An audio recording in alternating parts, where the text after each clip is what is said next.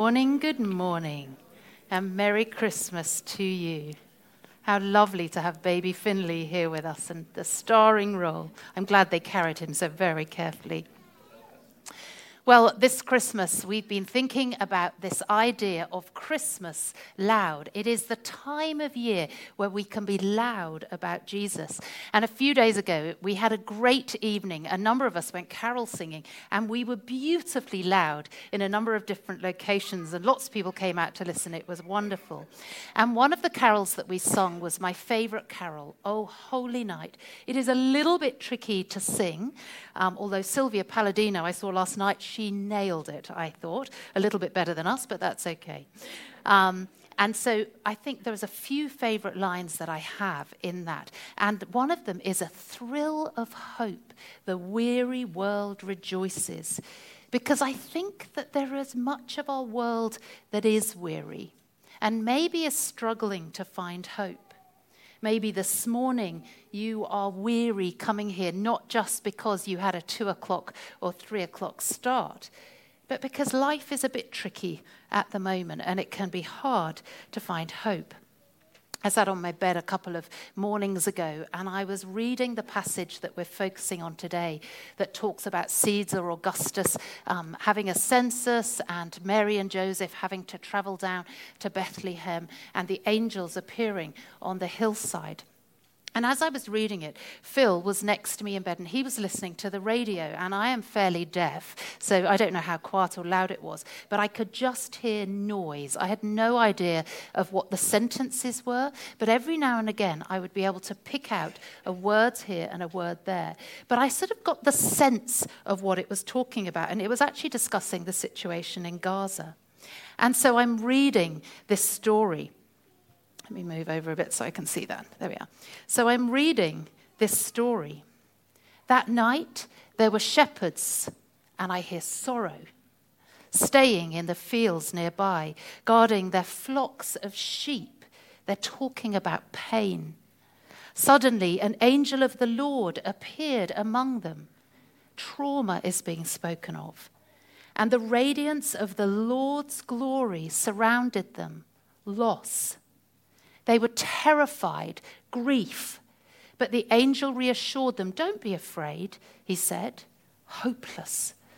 I bring you good news that will bring great joy to all the people." Great joy to all the people. Today is rightly a day of great joy. It is for all people.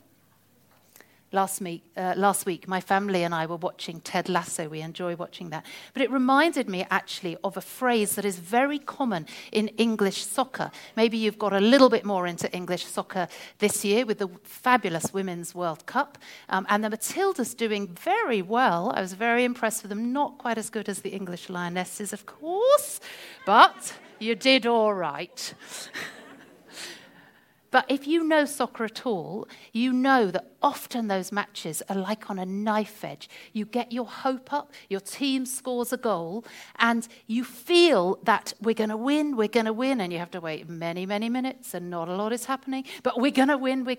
And then with a last minute or two, the opposition can score 2 or whatever it is, or there's a penalty shootout, and your hopes are dashed. And so the expression from Ted Lasso that is common in English soccer, it's the hope that kills you. And so you learn in soccer to lower your hopes and not have high expectations, because it is the hope that kills you. I wonder what your year this year has been like. The Collins Dictionary last year declared their word of the year to be permacrisis, which means crisis after crisis. It is easy sometimes at the moment just to focus on the present, just to focus on our own little world around us, making sure that we are happy now, lowering our gazes, avoiding hope. But we can't avoid hope today, because today we celebrate the rebirth of hope. I think that hope was first born when the world was created, and the world was so good. It was full of life and possibility. But we know that it becomes a mess and there's chaos and violence and everything else. And we need hope desperately again. And so the most incredible thing happens. Hope gets loud at Christmas. And what happens is the very heavens and the earth, they come together and they join in that moment. And in an act that is so full of God lavishing us with love and goodness, the heavens and the earth meet and a baby is born in Bethlehem. And with this baby Jesus, we discover it's not the hope that kills you at all. It's actually hope that brings life, that brings goodness. All wrapped up in the form of this little baby born at Bethlehem. Heaven and earth meet. And there is a promise made to us that God is with us now. And God is with us forevermore. All wrapped up in this baby born in Bethlehem. I sometimes wonder whether Mary and Joseph ever needed a little bit of hope, because pregnancy goes for 9 months on the whole. And Mary was told she was going to be pregnant a long time ago, and Joseph was told a long time ago, and they met Elizabeth a long time ago, and she's got bigger, probably more tired. I don't know when a young girl gets pregnant, whether they're quite as tired, but she would be tired. But I imagine they got planning. Well, what should we do? Where shall we have the baby? Well, my mother's here, my aunts are there, we'll go there and have the baby, only to discover, no, you cannot be with your family, Mary, to have this baby. You've got to travel about 144 kilometers, walking most likely, which would have taken about 4 or 5 days to have your baby down in Bethlehem.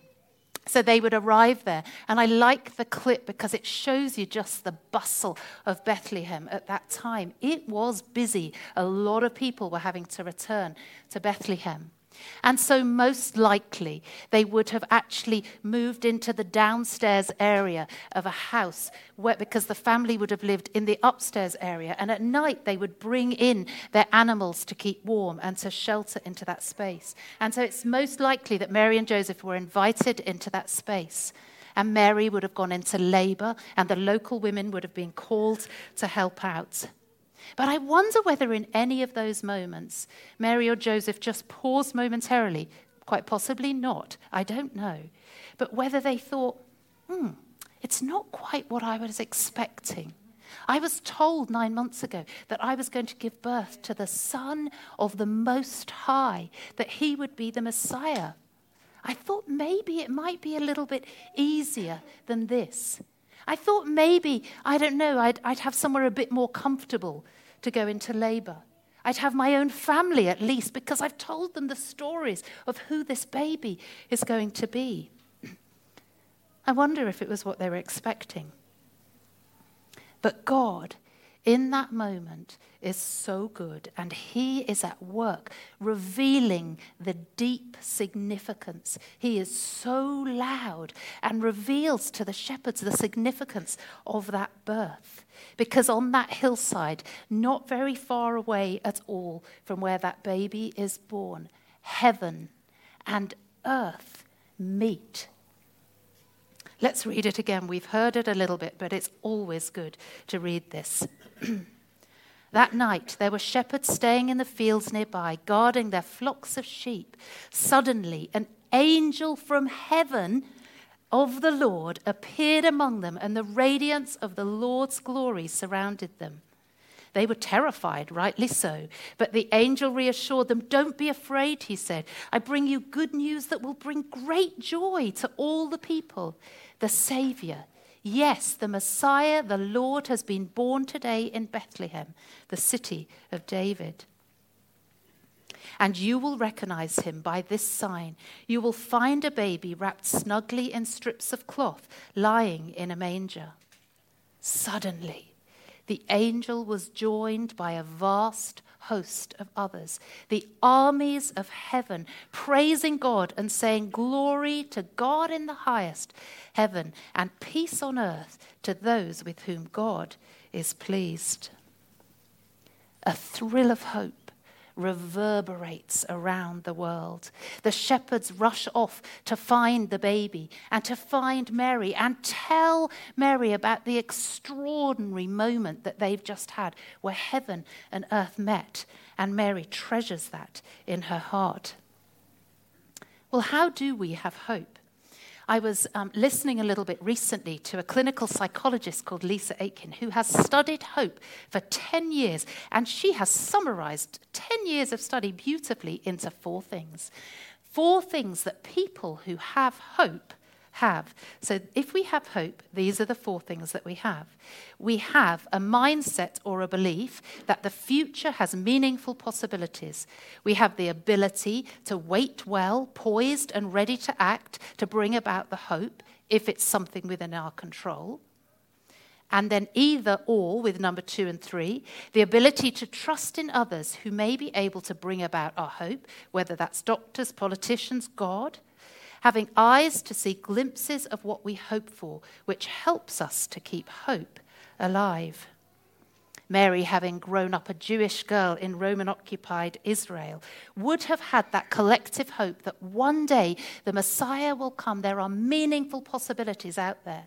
And then, boy, oh boy, did those meaningful possibilities become so much more real when she is told by the angel that she is going to carry the Messiah, that she is going to carry that child. They wait, poised, ready, preparing for the birth. They trust in God who ordained all of this, who made it all happen. And Mary gathers all the glimpses of God and treasures them in her heart. Her hope is alive. Well, how about for us? What are the glimpses of hope that we see? Where is it that you get that sense of Christmas loud? I've asked a couple of people to share. So Rosetta, tell us, where do you see hope? Where are the glimpses that you see? I see glimpses of hope when I meet people like Comely, who runs Mulberries in Laos, a charity New Community supports. As we visited villages early this year, I saw God at work in Comely's passion and humility, her holistic care to raise families out of poverty, not just mulberry trees and silkworm farming, but in any way she can help them. God is at work through her in Laos. Thank you, Rosetta. Megan, where do you see hope? I see glimpses of hope when I pray with people and see them encounter God for themselves in the way that He brings a word of encouragement or a truth for that person, and it transforms their life for good. Thank you, Megan. Leonie, where do you see hope? I see glimpses of hope for creation when I hear the story of God clearly showing Tony Ronaldo how to reforest land. I visited Uganda in 2014 and saw the benefits of God's work through Tony in land reforested. The air cooler and the crops more productive. The people were so grateful. Hope is alive here. God is at work there. Thank you, Leonie. When we are on the lookout, we can see glimpses of hope all around us. I am very fortunate in the job that I do. I love my job because I get to spend time and hear stories of you people from New Community. And I see incredible glimpses of hope when I see God at work in you, causing generosity to well up, causing love and kindness and joy and transformation to well up in you. It is so wonderful, and I gather the glimpses of God at work and store them in my heart. I am so excited, being deaf myself, about this. What amazing glimpses of work we are going to offer to those people in India. God is at work in Chris. God is at work in the Christian Medical College out there in Vellore in India. And He will give those people glimpses of hope, beautiful, real hope through that hearing bus. God is good. And He is at work right now amidst chaos and mess and beauty and celebrations and everything else. And He will continue to be at work all the way through to restoration, where there's a new heaven and a new earth. And He invites us to join with Him. He invites us to help people see glimpses of Him. glimpses of his goodness and love so they themselves can find hope. Very soon we're going to be walking out of here. The bands are about to play a song. And when they do, can I encourage you? You're fine, Brian. We'll give you a moment. I just happened to be looking at you at that moment. Hope calling, hope nice and loud. Very good. We're going to go out of here in a moment, but we're going to listen to a song first and a couple of other things. During the song, as it's playing, can I encourage you, just let your imagination think about all the places that you're going to go today as you go out and celebrate Christmas. And as you do that and you think about the people that you're going to meet or talk to on the phone or whatever it is, maybe be asking God, how can I hold hope for them? How can I share hope with them? How can I let them see glimpses, God, of who you are? And then be on the lookout for those moments as you go. See how you can join him. But if you're here this morning and hope is hard to find for yourself, as the music plays, can I encourage you to say to God, even if you've never spoken to him before, can I encourage you to say to God, God, will you please show me glimmers of who you are today? Will you please show me hope in who you are today? And then be on the lookout for it. Because God has got so many good, meaningful possibilities for you as we celebrate today Jesus and his birth on Christmas Day.